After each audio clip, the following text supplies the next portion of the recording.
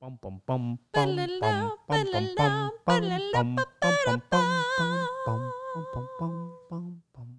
everyone, and welcome to episode 8, Feeling Great, the Holding Court podcast. Justin and I are here with you today. Are you freestyling? I don't know. It felt right.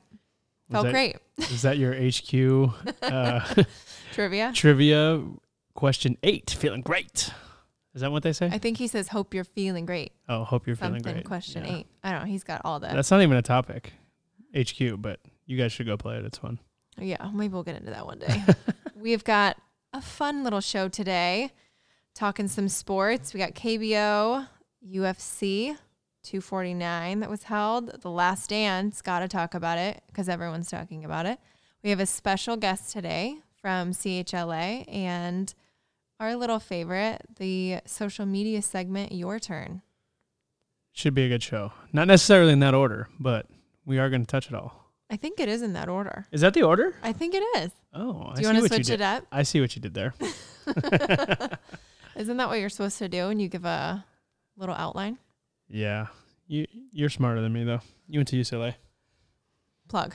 And yeah, I think we obviously start always with a little JTF update and little foundation update talking about the Dream Center. I know last week we mentioned they hit 500,000 meals, which is huge. They're still going and energy is still there. Everything's great. We had a couple fun little deliveries this week. We had Press Juicery out again. We had Yogurtland. That was the best. And the timing was so good because it was on that day that was like 95 degrees. And so they came out and brought some yogurt cups for all the kids and the families to enjoy. Those videos of the kids, like seeing their face in the back seat, yes. It was priceless seeing that they were driving up there. They'd probably driven through there a couple times, I'm assuming, and knew they were getting meals. But when they saw they were getting Yogurtland and they lit up, it was so cool. I enjoyed that. The yogurt was cool. The moment was cool. Yes. And then Wahoo's Fish Tacos came up, brought some burritos, I think it was.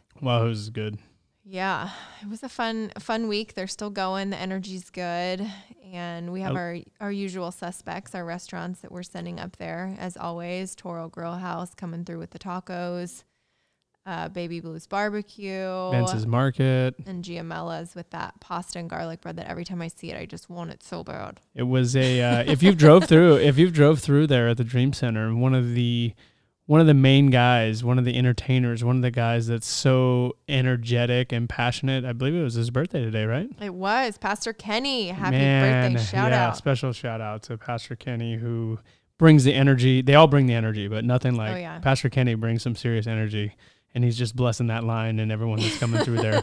What's his saying about the window? What does he say? So when you pull up, you have to obviously wear your mask when you pull into the lot to get in line. They obviously check to make sure everyone has a mask. If you don't have one, they have them there to provide for you.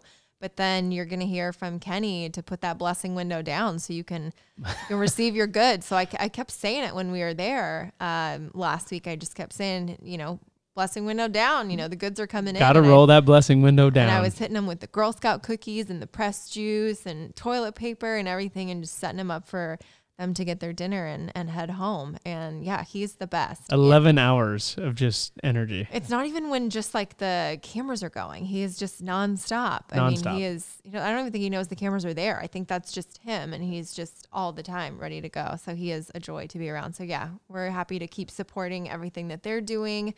And yeah, it's just great to see. So yeah, if you guys don't follow along on the Dream Center social media, I know Justin posts a few videos every day, but you have to check it out because yeah, some of the kids' faces and all of that when they get their goods just brightens up your day. Go Dream Center, go.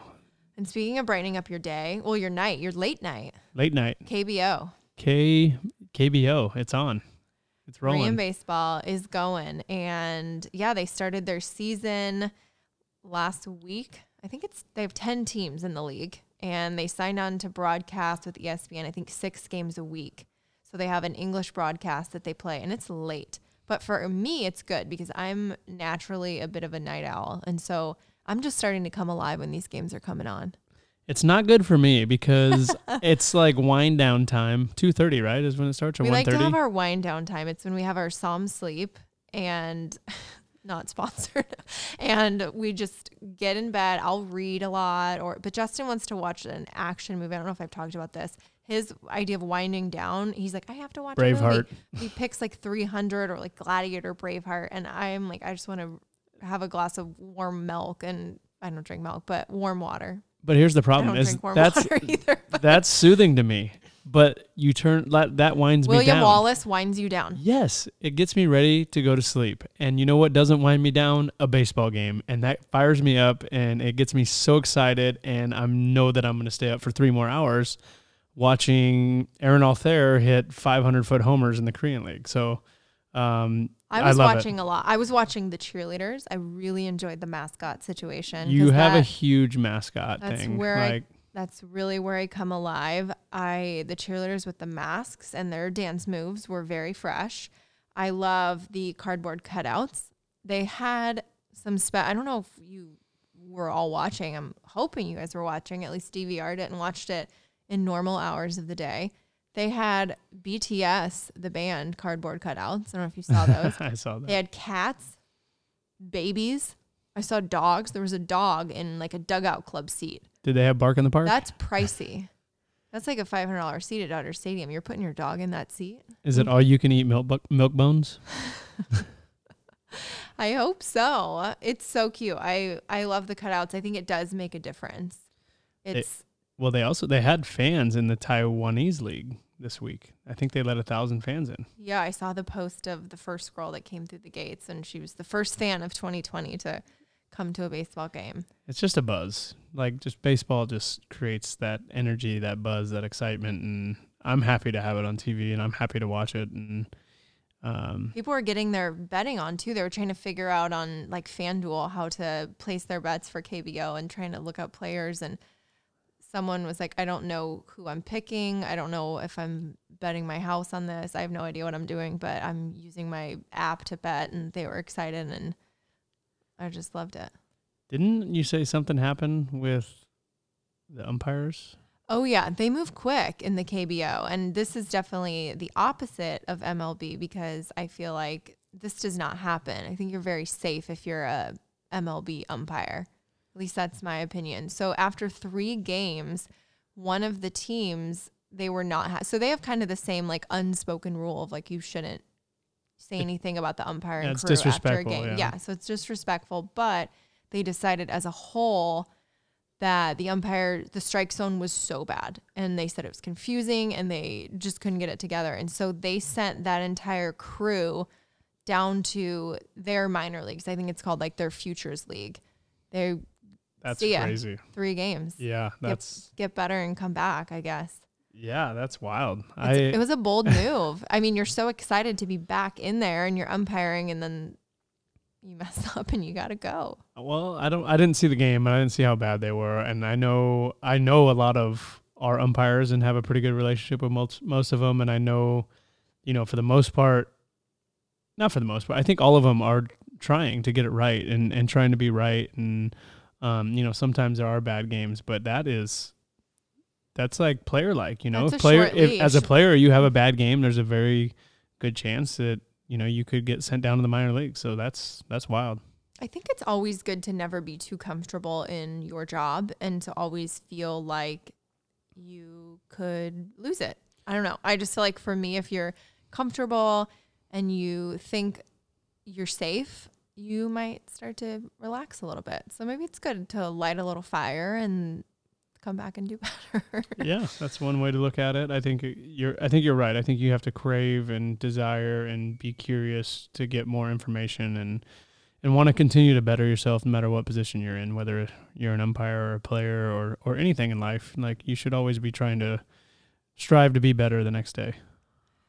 Speaking of mishaps, there was a big one on ESPN. Oh, no. On one of the broadcasts. I don't know if you guys saw this. I think everyone saw it. Everyone's Twitter. Probably texted him already. So Trevor Bauer was kind enough to go on the ESPN broadcast via FaceTime for, I think it was the LC Twins and the NC Dinos game. And I think when you go on Zoom or when you do FaceTime, I think you've seen the name of the person, because sometimes one of your teammates will be on, it'll be like their wife's iPad or something. So sometimes it'll show up whoever's account it is. They accidentally broadcasted Trevor's number on the very top of his phone screen. number. His phone number. Phone number, not his jersey number. Not his jersey number. His phone number. So as you can imagine, even though it was a late night special of a game, he was bombarded with calls. Calls, FaceTimes, you name it. He all of it, probably Venmo requests, all of that. So he turned it into kind of a good way to... He handled it so much better than I would have. I wouldn't have been. I've had the same number since I was like 12. I feel like I've had this number for 20 years. So that would... I mean, I don't know. There's times when I think it would be kind of freeing to just up and change your number and not have anyone have it and just be able to give it to a select few people. But I don't know. You never know when someone from like 8th grade wants to call you and apologize for something they did. You just got to keep that line of communication open.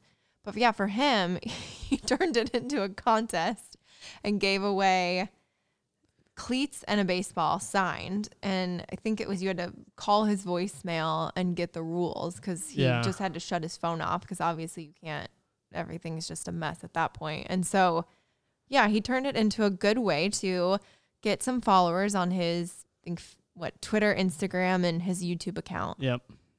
He said you had to follow the accounts and submit your following, and then you were entered into the competition to win cleats. He handled it so good. I would have not been happy if that happened. And now he's in a predicament because he's in the middle of trying to figure out how to change phone numbers and all this information. And what do you say, the two-factor authentication. Yeah, the verification. Like when you log into some of your accounts, it uses that phone number to verify you. And so he said it's going to be a little tricky to switch over those accounts. I feel so bad. It was, yeah. That's brutal.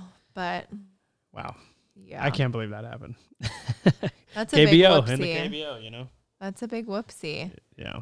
Yeah, other sports kind of slowly peaking out a little bit. UFC 249 was on May 9th, a couple days ago in Florida. It was originally supposed to be in New York on, I think, April 9th, and they moved it a month out and held it in Florida. Jacksonville.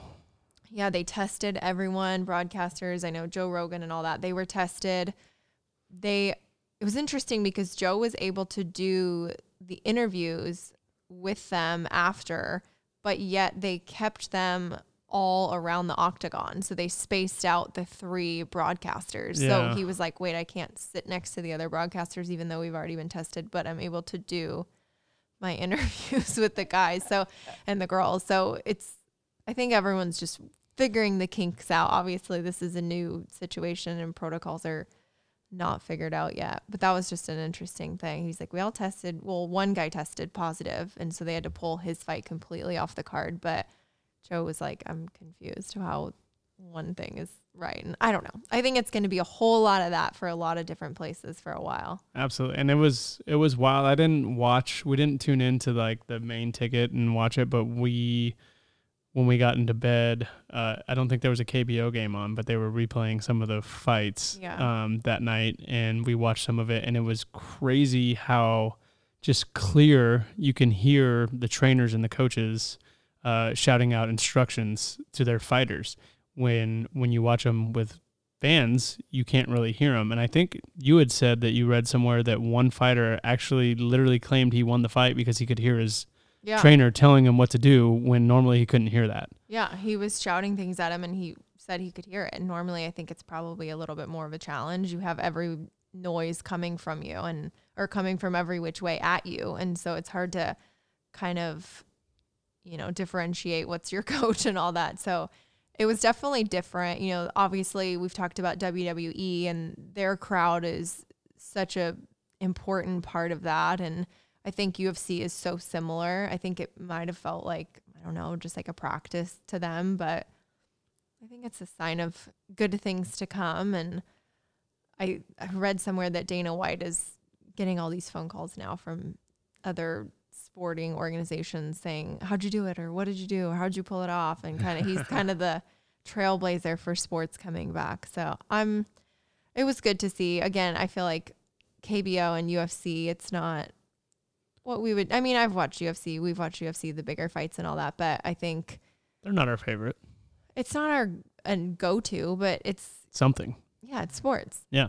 And it's good to watch. And it's similar to, we'll get into The Last Dance. They had episodes 7 and 8. I feel like this would do phenomenal regardless, but it really does seem like every single person is watching this docuseries and watching it pretty much live. No one's waiting to watch it later in the week. It's Sunday night and everyone's tuning into The Last Dance.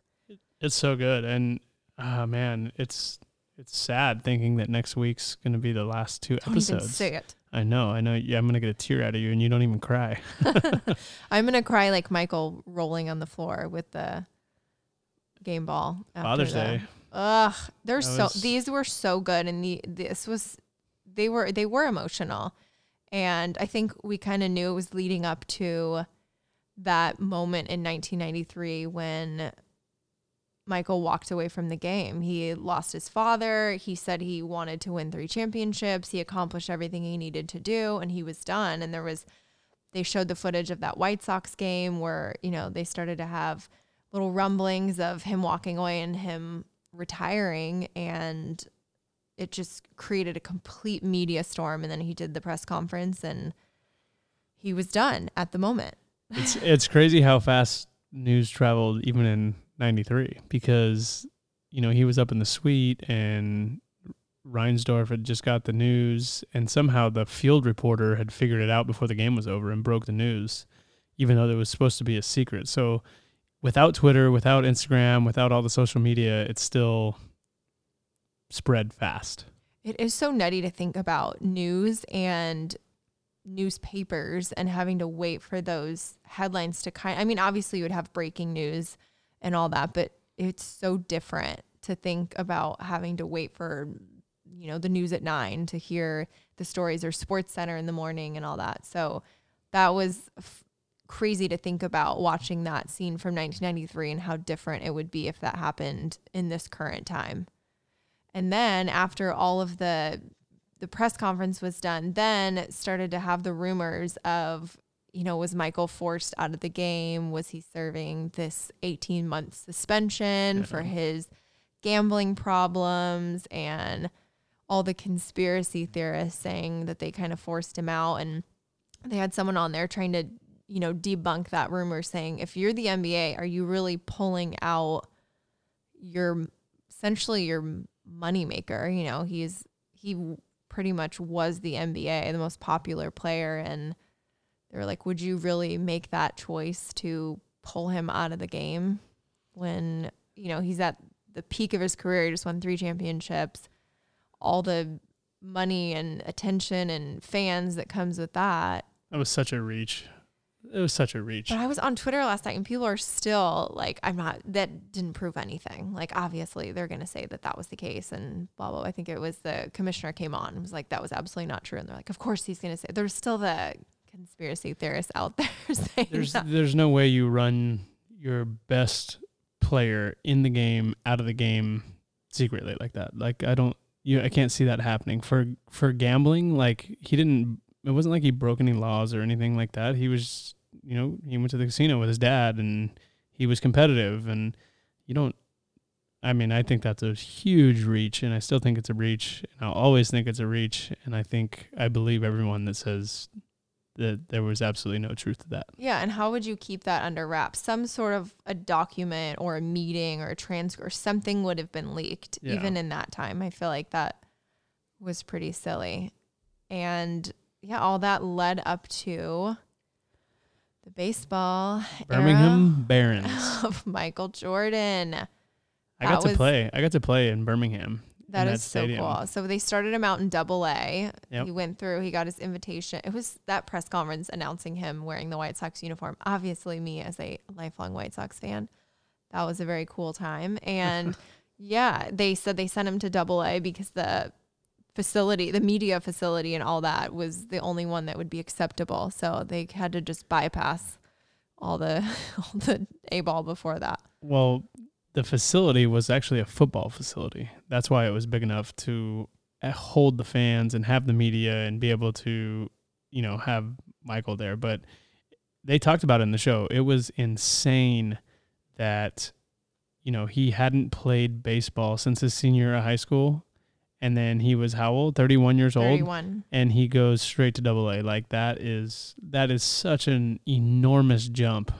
Yeah. Like enormous jump. So for him to go out and, I mean, obviously he's an unbelievable athlete and he could probably do whatever he wanted to do. And the work ethic was off the charts as they showed. But, for him to go out and hit 200 and hit a couple home runs and he drove in 51 runs. That's the 13-game hitting streak to start the season. Yeah. How wild is that? As if they needed any reason to. They found out they didn't have to throw him fastballs. That's what happened.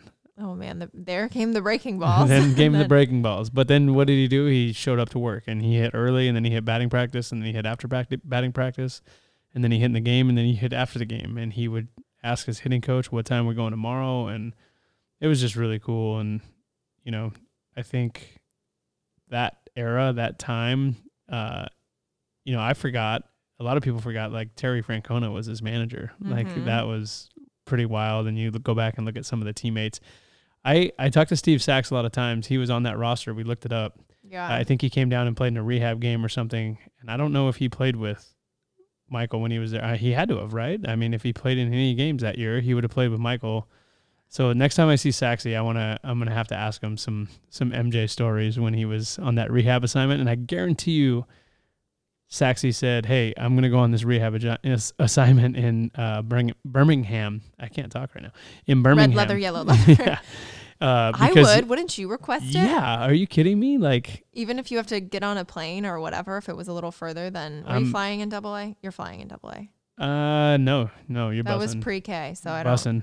Oh, you're bussing. Okay. So if you got to take, Well, I think, didn't Jordan buy like a bus or something for the team? And I don't remember. I don't know. That wasn't of in the documentary. ESPN 30 for 30. Yeah. Maybe they left that out. They used some of that footage in the It's called Jordan Rides the Bus. show last night.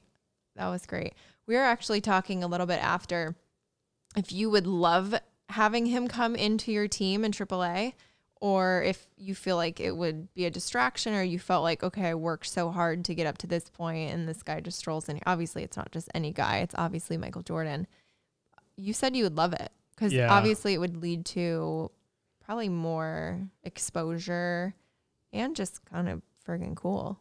Well, I think, it's kind of happening right now with Tim Tebow, like playing in the NFL. Not to that level, obviously, but I mean, Tebow's playing professional baseball, and you kind of just get the sense that like, oh, is this for real? Is this a publicity stunt? Like, what's happening?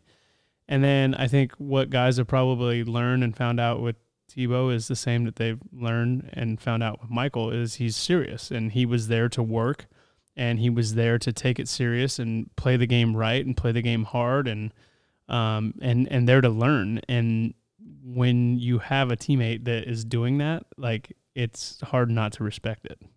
Yeah, and he went through it. Like, everyone thought it was a joke, or, he's going through this whole thing and, having trouble, mourning the loss of his father, and that's why he's doing it. And he wanted to work, and he was serious, and it wasn't a publicity stunt. It wasn't a gimmick. He was out there and he was grinding, and I feel like you have to respect that. And obviously, you remember the headline, Air Jordan and all that, and that was brutal. And, I don't think he wanted anyone to feel bad for him. I think he just wanted to prove that, he could do it, and he wanted to work for it. You know what irked me a little bit on that Air Jordan headline was they showed the clip of him going back on a fly ball and like crashing into the fence, and he didn't catch it. And then they popped up the headline Air Jordan, and it's like, come on, like, really? Like, that's it could have been a sun double.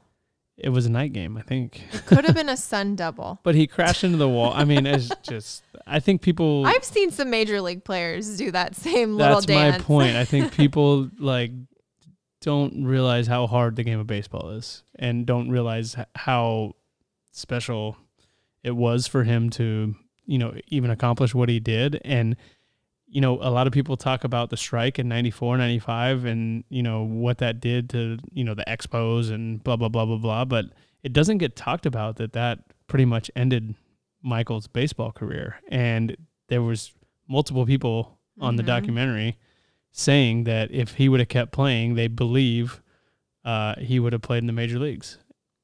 Yeah, I agree. And I feel like you mentioned that he was this incredible athlete, but I feel like you've probably had some athletes from other teams come in and take batting practice or hang out with you guys before a game, and it does not always translate into a good swing or being a good athlete in all sports. 100%. Like the Kings come out all the time and hit. And I mean, I don't know. I haven't gone and done this yet. Gavin Lux went and worked out with the Kings and had a hard time, like with a slap shot. Like he swung and missed a couple times. So he said, "Oh man, it's so much harder than it looks." But I think I could hit a slap shot, and it's kind of similar to a baseball swing. And now I don't know if I can do it on ice. Like that's a whole nother story.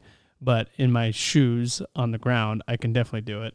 And it's kind of similar to a baseball swing. And so you think like these hockey guys would get out there, and I mean, I'm not saying that they're bad or anything, but it's definitely harder than I think they thought it was going to be to hit a baseball. And then we've had like Blake Griffin and his brother have come out and hit and have trying to hit a home run, and Blake couldn't hit a home run, but his brother hit a home run. So it's definitely interesting watching that cross sport culture and stepping into another person's world and attempting to live in that world is interesting. I did the iron sharpens iron thing with Sloane Stephens, and I mean, I'm a terrible tennis player, to be honest with you. I'm just not good at it. Pickleball is your thing, I think. I'm not good at pickleball either, but that is a great event, and I think it should be in the Olympics. I love it. Yeah. It was cool to see him in the dugout, and that I feel like basketball, obviously you have the time, sitting on the bench and the banter and all that, but there's just something so slow and nice and easy about the game of baseball for fans, for players.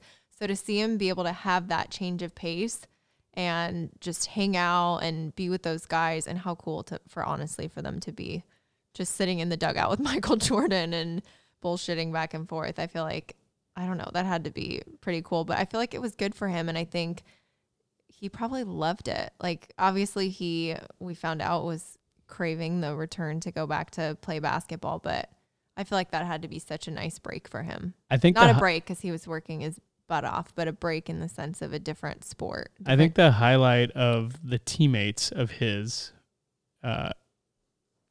was, and we talked about this, was when he hit his first home run and he finished doing his media or whatever, and he came back in the clubhouse and all the guys were there waiting with beers and then chased him down the hallway, dumping beer on his head. Like all those guys got to dump beers on MJ's head after he hit his homer. Like that is so cool. And I'm sure those guys, that's something that they're still talking about and we'll talk about for the rest of their life. That summer they spent on a baseball field with Michael Jordan. Yeah, they didn't talk to any of the I wish they would have. teammates. I wish they would have brought some of those guys on and they talked to them. Terry, I guess but it's a basketball documentary. It's not a baseball documentary, but it was a very important part yeah. of Jordan's life. But it would be so cool to talk to some of those guys. Yeah, absolutely. And I think we have to mention that meeting when this all ended before he went back to play basketball at Baker Square. Do you remember? Have you ever been to Baker Square? I don't think so. The fact that this meeting with BJ happened where he was like, oh, let's meet up at Baker Square. And this is peak Michael fame in 1995. And he is just deciding to go. It's kind of like a Boston Market or I don't know how to. Baker Square. I don't really, know. the pie? Do you think they had pie? Maybe. You don't even know what Baker Square is. Last week, you didn't know what Magic the Gathering is. This week, Baker Square. I was like so tunnel vision playing baseball. I don't know what anything is. But yeah, he said come out to the practice facility. And then obviously once you're there, media is going to go crazy and the frenzy and all of that. So you can't just go meet someone at a random place like that now. Like, I just want to know what that looked like. Because I read an article that Jordan would call up, or obviously have his agent or assistant call up the Jewel Osco, which was a grocery store in Chicago, and he would go grocery shopping after they closed, which I guess there's no Instacart and maybe didn't want his assistant to go grocery shopping for him. But it was just such a funny visual to think about him saying, oh, let's just meet up at Baker Square and then come over to the practice facility. And obviously there's media outside the practice facility and they see his car drive in, and then obviously suspicions are raised about what that means. It's just interesting. Like the whole thing is him just floating around and not being bombarded, which he was bombarded. I mean, he everywhere he went. So you think they would find a little bit more private place to meet up, but I don't know. Do we have time to talk about Space Jam? We always have time to talk about Space Jam. I want to talk about Space Jam. I think that was so cool. I was blown away by when they mentioned Jordan, obviously. So obviously he makes his return to basketball and he's out of shape by his standards. He's got the shorts on backwards. That was like the best part. I can't believe he wore shorts backwards. That's unbelievable. You wouldn't even be able to count how many times you've put on your uniform in your career in college, high school, everything. And has anything ever ended up backwards? I mean, you know what happens a lot in baseball is you put on like the wrong hat or the wrong colored jersey. But I don't know backwards. About backwards. Did he do it on purpose? I think he was just nervous. I think he had a lot going on. It was his first game back. It was, I think he was really nervous. And they actually talked about it a lot, how like tough it was for him that first game back. Yeah. But I loved how they built so going back to Space Jam, they built the Jordan Dome because he was filming I don't think I realized how intense of a filming schedule he had. Obviously, I know movies and all that will have sometimes 16-hour days, but I guess I thought with him, he would be kind of excused from longer film. I don't know why, but in my mind, I didn't think he would have those long of days, but that was intense. And while he's trying to, build up to that next season, and so they build him the Jordan Dome, and then he gets all these players to come out and play pickup games, and Rodman was there. Could you imagine being able to watch those? They said sometimes they play for 3 hours until 10 o'clock at night. And then he would work out after. But I didn't even remember that they built that like facility for him. Like when they showed that, I was like, oh my God, how do I not remember this? Like, this is what's great about the show is like you remember so many things that, just kind of like slip your mind and just go away. And you're like, oh my God, I forgot. Like they built an entire gym for him. He had like a 7 a.m. wake up call, and then he would do his acting, and then he would train, and then he would play his pickup games, and then he would work out after. And I don't know how he did it and how he had the energy, and it just shows you why he was the best. Yeah, there was a lot of, oh gosh, this was a roller coaster this week, and the ups and the downs. There was a lot of discussion about his work ethic, and there was actually, so much emotion coming out of him at the end of episode 7, where he actually had to excuse himself, and then I think it was in episode 8, you saw his trainer get emotional about his work ethic. That was a lot. And, I think the one part that stood out to me, I don't want to misquote it, but I probably will, was when he mentioned that the one thing you can't say about him is that he was having people do things that he wouldn't do himself. So if he was asking you to grind and work hard or do a drill, he was right there next to you doing it, or he had already done it. Yep. And I think that was so important. I kept thinking about that in a teammate or a coworker or something like that, just leading by example. It wasn't like, it's that, what's the phrase? Do as I say, not as I do kind of thing. It's like it's hard to respect someone if they're like, oh, you should be going and working on that. I'd rather see you doing that and say, oh, well, that's what he's doing to be great. I want to do that same thing. Those are the dynamics of leadership that, make great leaders great, is when you say something or when you tell someone to do something, it actually is holding yourself accountable to make sure you're doing those same things that you're preaching to, the guys around you. You can't yell at someone, hey, why aren't you going and conditioning? And then you skip out on conditioning. You can't say, hey, why aren't you getting in the weight room? When you're not getting in the weight room. So that like leadership and that,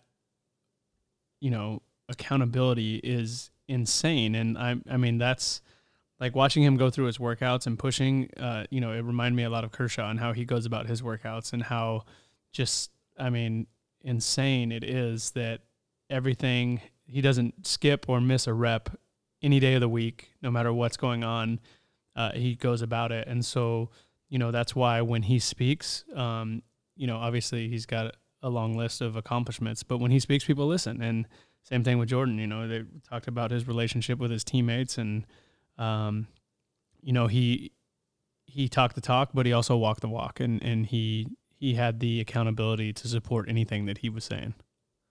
No, 100%. It was such a good insight into him and seeing him tear up. And I feel like it's such a different time. You know, you think about this year, and would someone like Michael Jordan be able to exist as an athlete, and the way that he pushed his teammates, and the way that now it would be, oh, he's bullying his teammates, or things would be leaked to social media that, you never heard about him getting into it with Steve Kerr back then, because it was a matter between the guys. And obviously, yeah, the book leaked and all of that about the Jordan rules, but most of this stuff was private, and it was just how he led and how he pushed guys. And you saw with Scott Burrell, where he just stayed on him, and he was like, I'm trying to get him mad. I'm trying to work him up. And that guy's a saint. And then yeah, I know. He was like, he's so nice. He's like the sweetest human on the planet. I know, but then you just see that picture of him just like clutching the trophy, and I'm sure he's thankful to him. And, you know, I think it's so different now, but I think that he has gotten a lot of heat over the years for how he was. And if, you know, guys thought he was a jerk or this and that, or, you know, that the perspective of a fan, what they would think of him. But I think this just shows you how much he cared, how much he wanted to win, and how much he wanted other guys to win around him. Yeah. And it was tough. It was tough watching his teammates kind of stumble over the question of what kind of teammate Michael was. Yeah. I'm like, wait a minute. This guy won 6 championships. So, how are you questioning whether he was a good guy? He pushed you guys to the max to get the best out of you. So, or when they asked, was he a nice guy? Or what was it? They asked if he was a nice guy or something like that. And I don't know. But maybe he didn't want to be viewed as nice in the sense of a teammate. He wanted to be viewed as someone that made guys better and set that example. I think it was just he wanted to win no matter what. And he was you were either on board or you weren't on board. So he was going to push you and push you and push you. And, you know, the other thing that was great about him, and it really showed in this last episode, was how he took any little slight or any little insult and he turned it into motivation for him. Everything. He made stuff up. He made stuff up. He did. And little things like the George Karl not saying hi to him at a restaurant, and who was it? LaBradford Smith saying good game, Michael. Didn't say, God, this guy's probably been rattled for 30 years over this, but every little thing. And BJ, when he was on the Hornets. Yep. And, you know, kind of Game playing. 2, he got excited. Yeah, he got a little excited, looked over at Phil, looked over at Michael, and got a little showy, and he didn't like it. And he just turned that. And the best, he's like, that's all I needed. And the savagery in this documentary is so good. When he watches the clips on his little tablet and he's just cracking up. It's just so good. It was so good this week. It was just such a range of emotion where I was laughing out loud, and obviously wasn't crying because I don't have normal human emotion, but there were moments where I would have cried if I was a crier, and just the up and down and the sprinkle of Space Jam. And it was so good. I cannot believe this is ending next week. There were so many great clips, but one of my other favorite, which there's a lot of them, was when he was sitting in the locker room with the cigar in his mouth, holding the baseball bat. Just plotting. Plotting the absolute assassination on the court. I think that was when he was talking about it's easy for you to talk shit when it's unbelievable quote. That's up. A great quote. I want to get that quote put up in our locker room. It's easy to talk shit when you're up, but if he was saying if you can talk shit when it's 0-0 or you're behind, then he's like, that's when, you know, I want to hear it. But he's like, it's when you're up, that doesn't mean anything to me. Yes. That was so cool. Oh man. So many lessons, so much to learn from. We could go on and on and on about this, but yeah, episodes 9 and 10 next week. We'll be discussing them. Maybe I'll weep. Maybe that'll be when I cry. Well, you almost cried a couple days ago. I almost cried a couple days ago. Are you talking about Soup Plantation? For the ending of something else. Oh my gosh. Guys, Soup Plantation, because of COVID-19, they do not see how how buffets can exist in a post COVID-19 world. And I don't know if I want to live in a buffetless world. I don't know. So Soup Plantation announced that they're not going to reopen any of their restaurants. So Soup Plantation and Sweet Tomatoes. And that is heartbreaking for me. I can't explain to you how much I love Soup Plantation and their dinner coupons and their tuna tarragon and their ranch dressing and their homemade pickles and those little, what are they? The dinner rolls, the honey butter and the spaghetti and the soft serve with the homemade caramel drizzle that you put on top of it. That's all you got to describe it? She really loves Soup Plantation. So this is I would tough. go there by myself a lot. And I don't think that's a bad thing. Yeah. I would post up there all the time. I have so many friends that love going to Soup Plantation with me. It is no more. I'm hoping they'll figure out a way to work it out. I actually had an idea, and maybe if anyone that owns Soup Plantation is listening and wants to hear my pitch, I think that they could maybe take an order. Like, I don't know if you guys have been to some Japanese restaurants, or a lot of taco places do this, where you fill out a little card of your ingredients and then they bring it out for you. So maybe in like the counter. Yeah, Didn't like the counter in do a that? little time, maybe you guys can just do that and stick around. For me, oh man. If I saw a tweet that said if I knew that was the last time I was going to Soup Plantation, I would have went harder. Yeah, right? You would have gone back one more time. No, I just would have went. I don't know if I could ever go harder at Soup Plantation. That is definitely a place where I lay down in the booth and I hate myself for like It's so good though. 20 minutes. So good. But then you're hungry like a little bit later. Would you have met Jordan at Soup Plantation? The Baker's Square. Oh man, that actually is perfect because it brings us to our Your Turn segment this week. I asked everyone what restaurant they cannot wait to go to when all this is over and it's normal, because obviously we're able to do pickup at a lot of places right now, but it does not hit the same.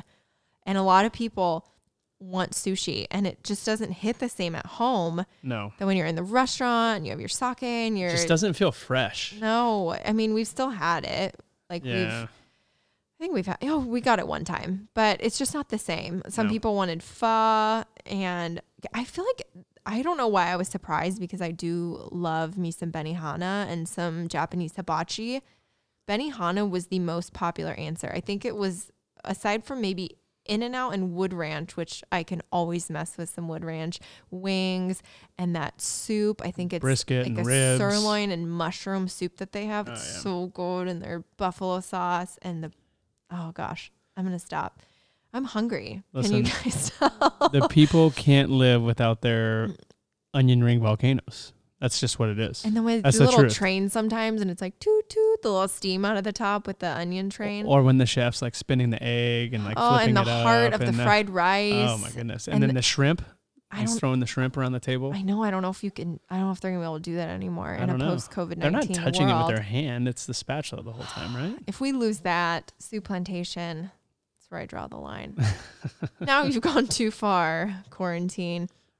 But yeah, a lot of people want authentic Mexican food, and they want it right then and there. They don't want to bring it home. It's just so different. A lot of people, Buffalo Wild Wings, a lot of steakhouses, which I think you and I talked about going and just getting a good meal, a glass of wine, not having to cook, and just that feeling of being out and missing dinners, ambiance, or happy hours, the setting. A lot of people, Nobu and Malibu, Javier's in Newport Beach. You guys are big ballers on these streets. Someone wrote In-N-Out. I got news for you.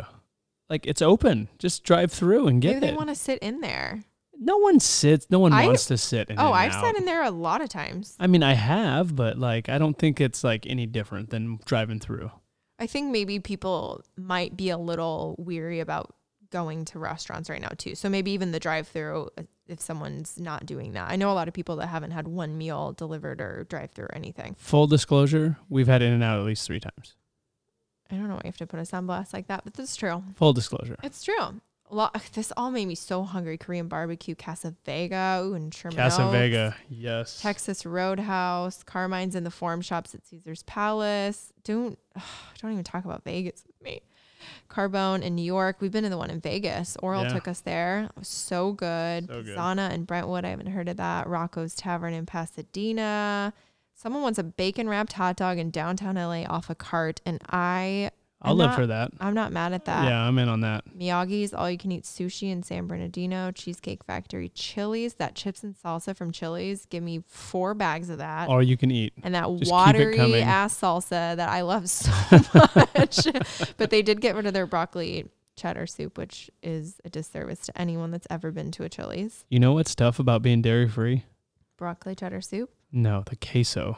Oh, yeah, with like the chunks of whatever it was meat, which you don't really know. It's so hard to walk in the door to a Chili's knowing that you're not going to be able to order the queso. It's so bad. Someone said Dugout Club at Dodger Stadium. Ugh. That's a good one. Masa and Silver Lake. Yes, the Masa. Chicago deep dish. BYOW, right? Yeah, you can bring your own wine. I think there's a night where they don't have a corkage fee.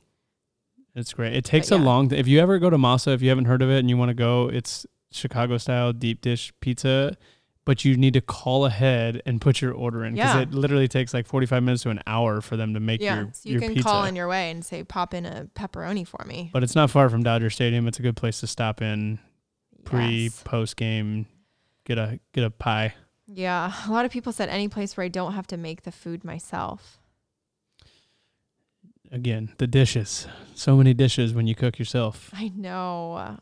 I want all of these things. Yeah. That's bad. I feel like when this is over, I'm going to want to eat every single meal out of the house. We're hungry right now. So this was a bad topic. This is a bad topic. We should have had dinner before we did this. Let's wrap this part up. Speaking of places we miss, we talked a lot about our foundation the last couple episodes, and we've mentioned CHLA being a spot that's so near and dear to our hearts, and they actually have their walk and play event coming up, and we wanted to bring on a great friend of ours with Annie Cornforth. She's the director of corporate partnerships at CHLA, and she's a part of everything, and we'll obviously get into all of that with her, but what she does is so special, and she's kind of, I guess, the link between you and all the visits that you do there and all the relationships that we've built with the kids and the events that we've done there. So let's bring on Annie. Hi, Annie. How are you? Hello. Hi, Justin and Courtney. Hey, Annie. How's it going? Good. Thank you for having me.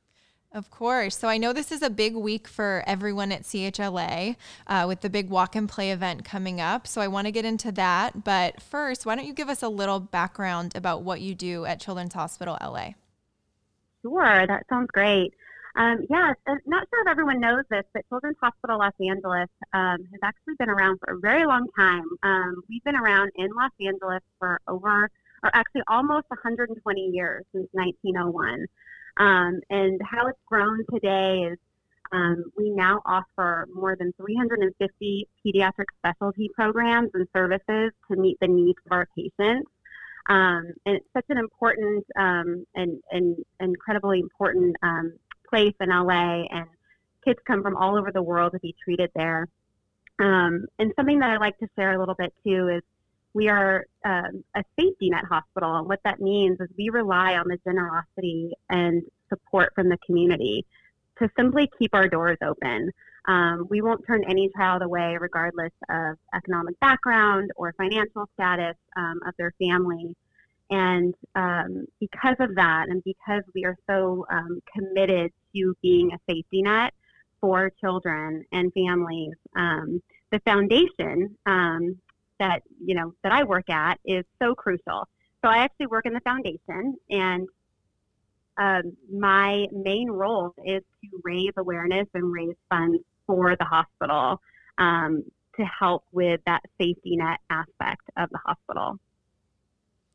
I love that. And we obviously value our relationship with you. I feel like everything we've done at CHLA has come through you, and it's just such a special place for us, and such a special place for the foundation as well.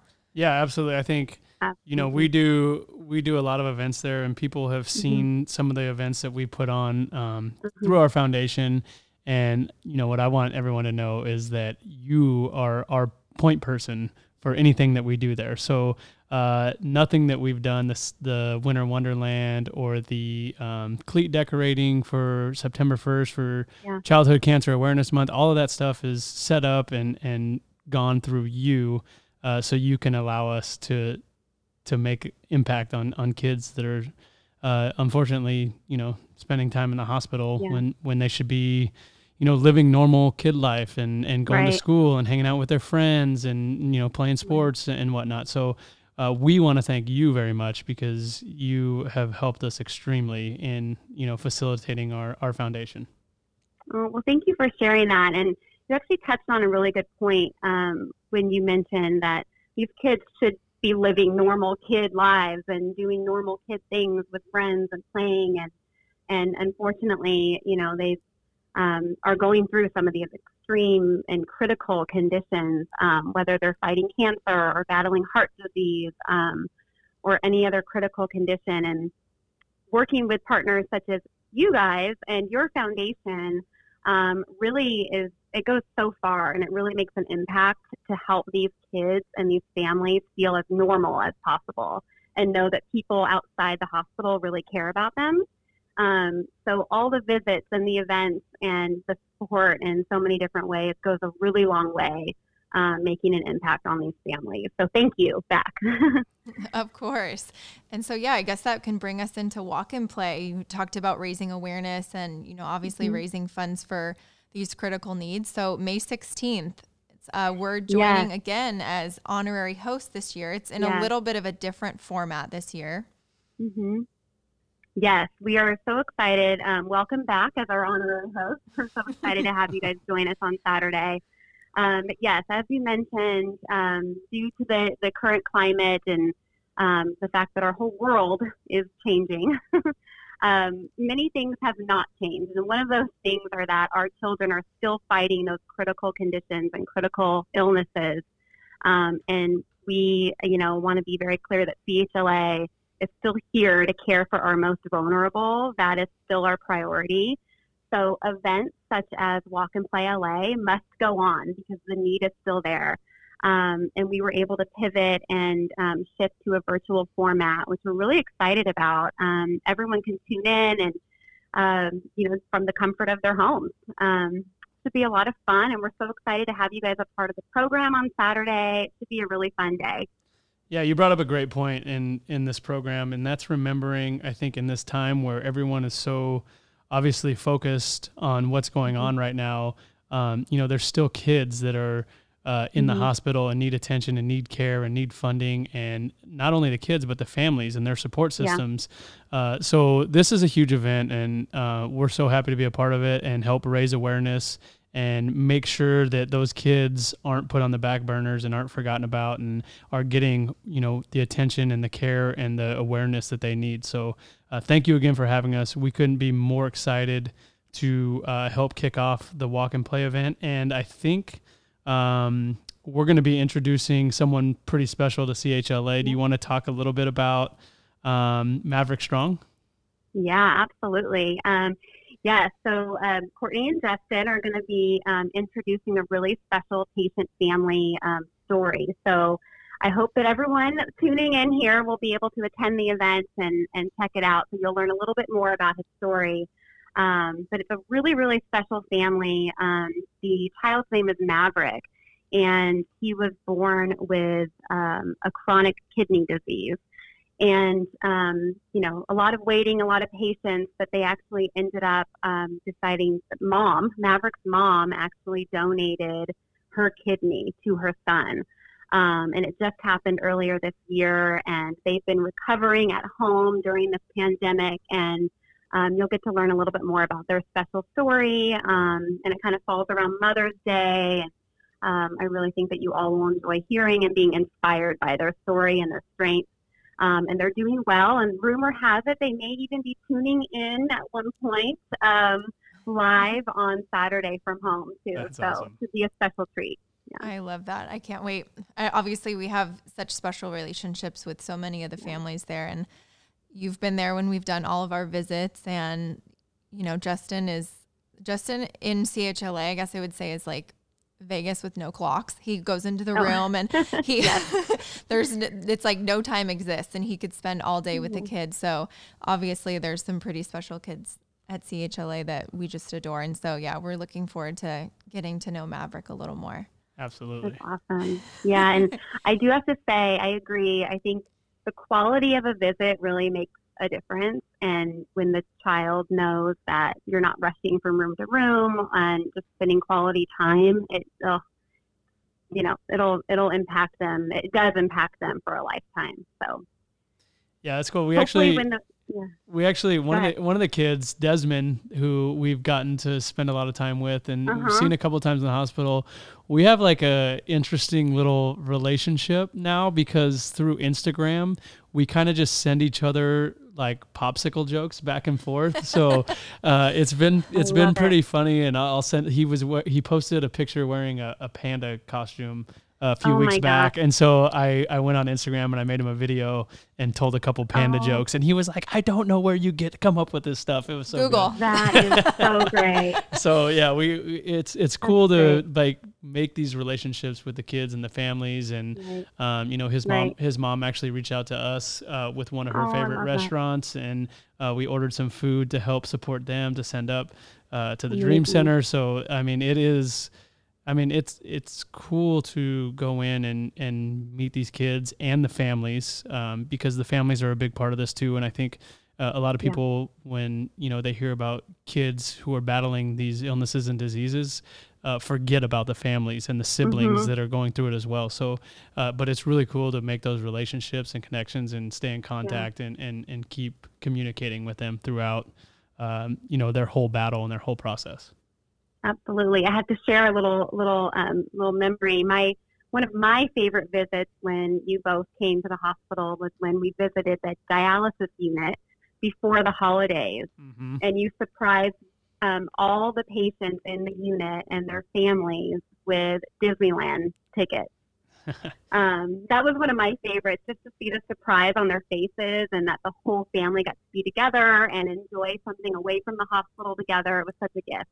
That was the really best. special. I feel like I finally know what Oprah feels like to be on her like favorite things episode where she's like, you get this, you get that. Like just making it rain. All the Disneyland tickets was so special. And, obviously we've touched a little in a previous episode on our Winter Wonderland event that you helped us pull off, which was incredible. And so kind of taking that, our annual visits around the holidays and trying to spread joy, kind of helping us take that to the next level. If Justin, I know obviously it was kind of your dream in your heart that you made happen. If you want to touch a little on that.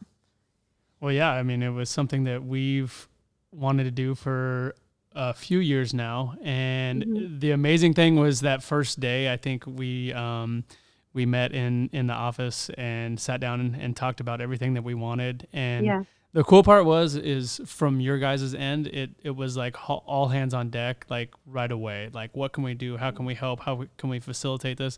And, it's not exactly an easy thing to, and better than I do, but to facilitate like that type of an event at a hospital and get permission for the kids to leave their rooms and come outside and go through that stuff. So, your involvement and the willingness to jump on board with us and help us kind of like, accomplish, our dream, which is something that we saw forever in the Justin Turner Foundation, was so amazing. And I don't know if you want to talk a little bit about it. I've talked about it a lot and people have probably heard it from my end, but what was it like for you and the kids' experience that day?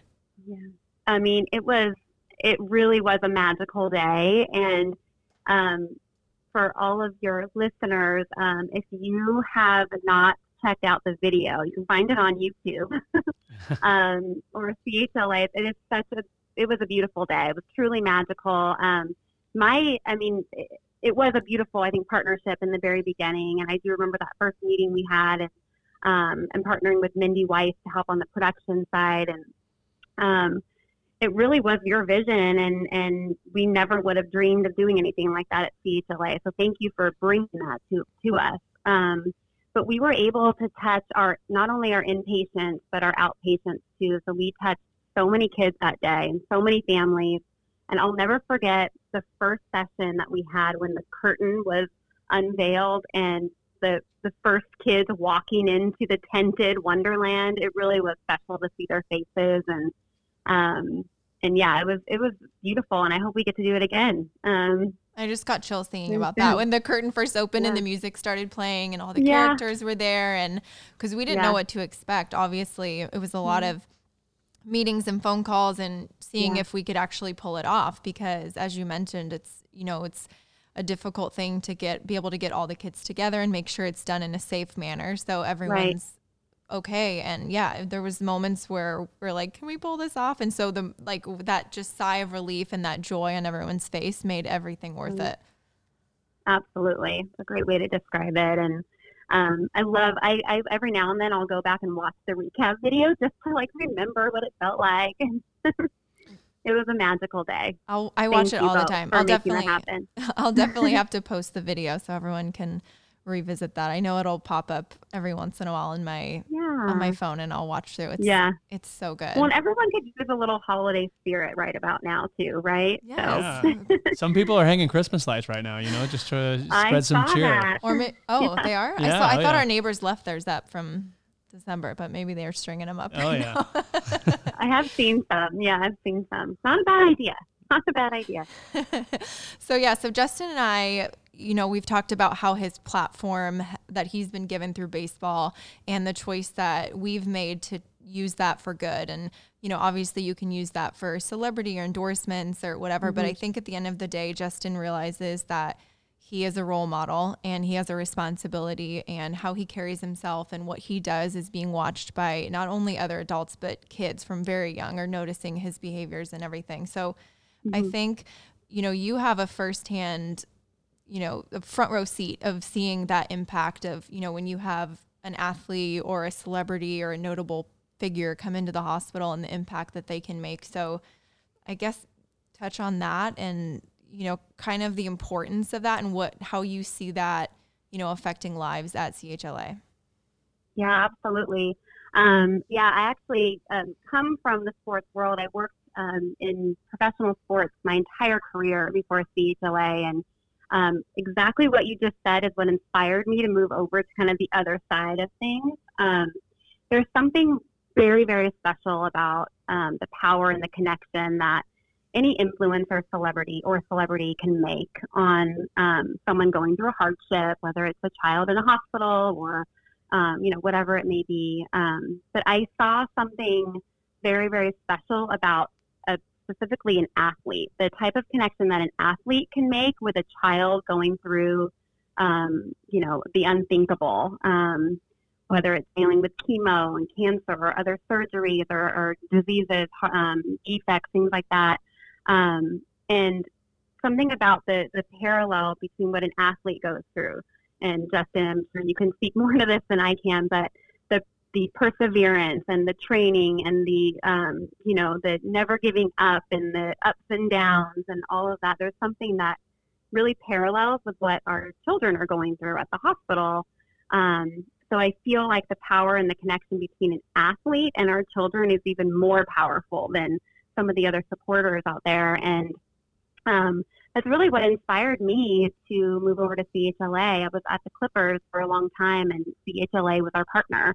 And that first year that we partnered with them, I'm like, I'm going to work there.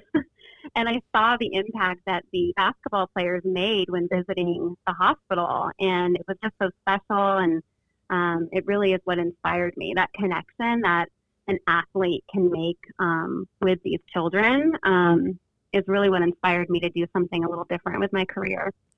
Yeah, I think that connection is definitely, you know, something that is real. And I think it's something that is, I don't want to say it's relatable because we're not going through what those kids are going through. But like you said, the work and the preparation and the time that you put into your craft, and you're trying to, you know, reach the pinnacle and make it to the major leagues or to be the best. And it is in sports, something that you just continuously get knocked down and have to get back up, and continuously get knocked down and have to get back up. And then when you go in these rooms and you spend time with these kids and these families, and you realize this is what they're living every single day, you know, it kind of puts things into perspective for us. And it makes, I don't do it to like get perspective or to, you know, look at my sport and enjoy my sport more. I do it because I truly enjoy the connections, but I do think it helps put things in perspective as to my baseball career and what I'm going through, and Absolutely. losing a World Series, like, did it suck? Yeah. Or losing 2 World Series. Did it suck? Yeah, it was horrible. But like at the end of the day, you walk into this hospital with these kids and they're waking up every morning, battling the unthinkable, and it just totally changes your mindset on everything. Absolutely. No, absolutely. And yeah, I agree. I agree with you wholeheartedly. And I think even now during this pandemic that we're dealing with, I think people are really understanding how important like personal and human connection is.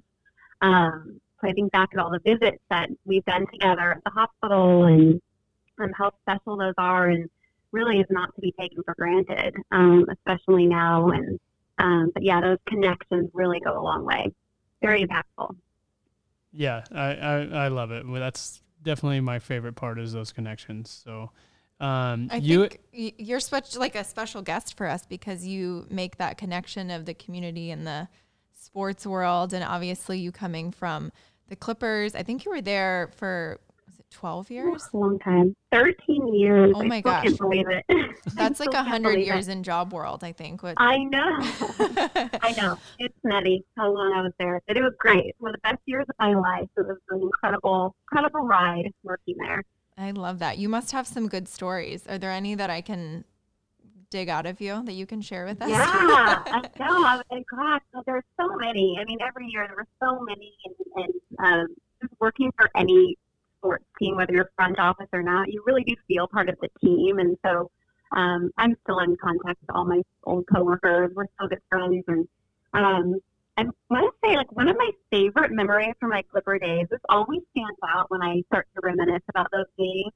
I worked with sponsors, so I coordinated and managed all of the sponsorship and corporate partnership activations, and which was a whole other fun world of just connecting brands, the fans, and the athletes, and making it all kind of work together. One of my favorite memories is when we had Blake Griffin. He was, I think it was the second year that he was playing for us, and All-Star, NBA All-Star was in LA. We hosted clients for every game or every event for All-Star, and I'll never forget, as you guys probably remember, the year that Blake dunked over the Kia car on the court. Yeah. I remember that. How can you forget that, right? With the choir in the background, and they roll out of Kia, and Baron Davis is coming out the sunroof. Never forget that. We were actually watching that happen with all of the Kia executives in a suite. And I've never been more on the edge of my seat for any event or any show or any movie or anything than that. Because we're like, is he going to make it? Is he going to trip? Is he going to fall? Is it going to hurt? Like, it was so nerve-wracking watching it with them.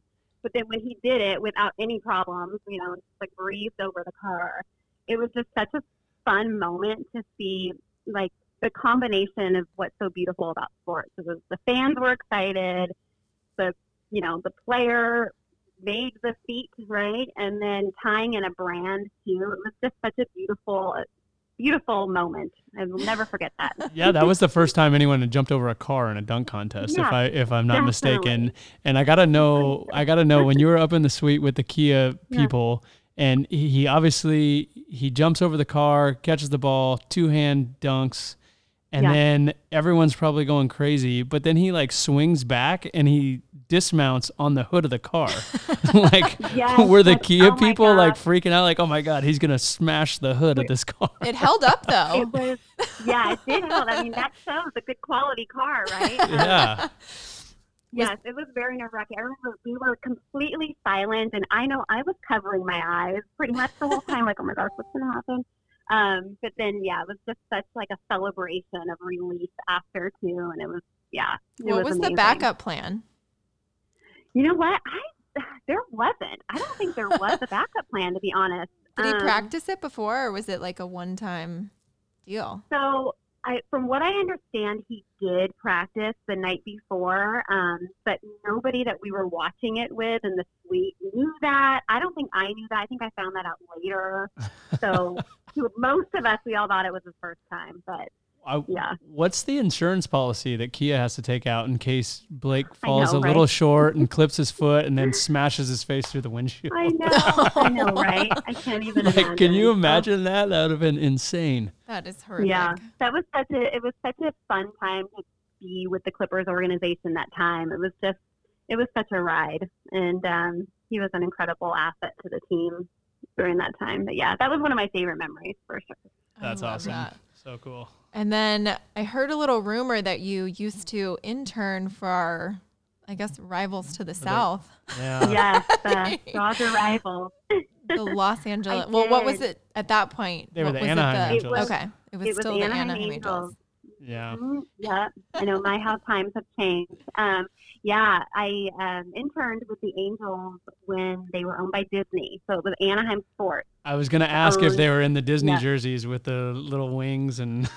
Yeah. Yeah. It was the Angels and the Mighty Ducks, owned by Anaheim Sports, and it was definitely an incredible time. I graduated from college and immediately got this internship, and it was just like skyrocketed my career. And internships back then at the Angels it was like a full-time job. It was a full-time, entry-level job. But interns have to do it all. You really have to work from the bottom up. And I remember one story. We were playing the A's, I think it was the Oakland A's, and the baseline signage that is all digital now. I know it's been digital for a long time, but on the grass, the signage that rotates throughout the game was all motorized and operated by a computer. And I'll never forget, we heard word before the game that one of the motors was out on the first baseline side, and no other intern stepped up except me. I'm like, you know what? I'm going to do whatever I can to, work hard and, just learn every area of the organization that I can. And so I volunteered to actually turn the motor by my hands, and I have tiny little hands. I know you can't see them now, but they're tiny. And I had to roll the signage down on the field right next to I was in the photo well by the away team dugout, by the A's dugout. And every half inning, I had to get up in front of however many people, thousands and thousands of people, and actually hand roll the signage. It was security didn't think you were running on the field. No, thank goodness.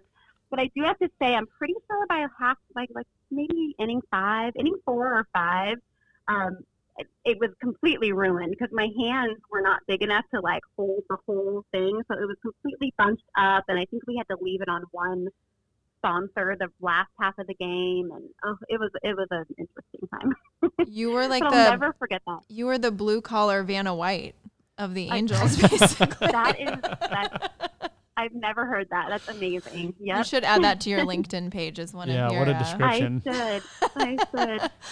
No, but I remember it was just so, when I think back at my internship days, that was one of my favorite moments because it really taught me the power of hard work and really stepping up and being proactive. And even if I messed up the signage rule or whatever it was that I ruined, it really taught me that you really have to just step it up. And sometimes not doing the ideal job will kind of get you to where you want to be eventually. So absolutely. I will give you one piece of advice though, Annie. Whenever you mention that you went to college, make sure you're proud enough to say that you were a Titan, because I'm a Titan, you're a Titan, and Courtney's outnumbered right now. It's not very often that the Titans can outnumber a UCLA girl. So don't be too bashful to mention that.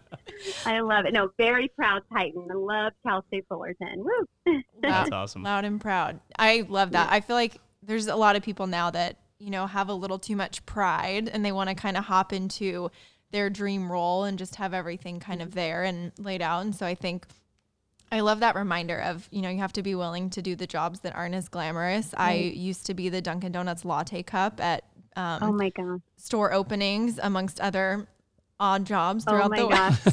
That is hysterical. And here I am hosting my own podcast.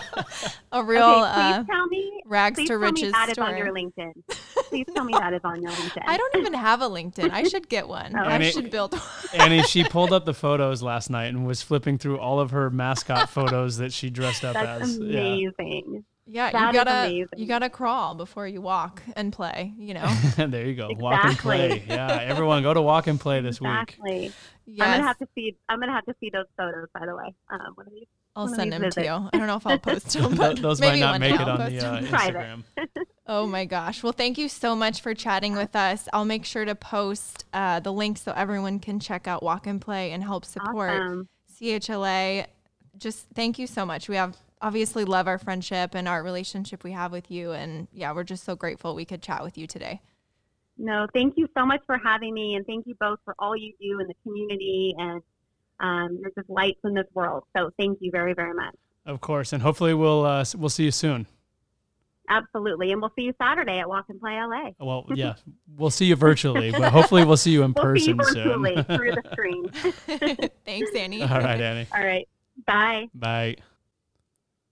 She is the best. And I love her stories at the end too. I feel like she's the perfect connection of sports and community and everything the podcast stands for. She's amazing, and her energy and passion for the kids and, just going above and beyond to make their lives better is truly remarkable. And we're, as a foundation, so lucky to have her as our point woman, as our contact person at CHLA. And Backbone. she just, she helps make it happen. Like everything we do, she's the glue between us and CHLA. So it's great. I love that. Well, that's going to do it for this week for us. Thanks everyone for listening. We'll talk to you again next week. See you guys. Bye. Bum, bum, bum, bum, bum, bum, bum, bum, bum, bum, bum, bum, bum, bum.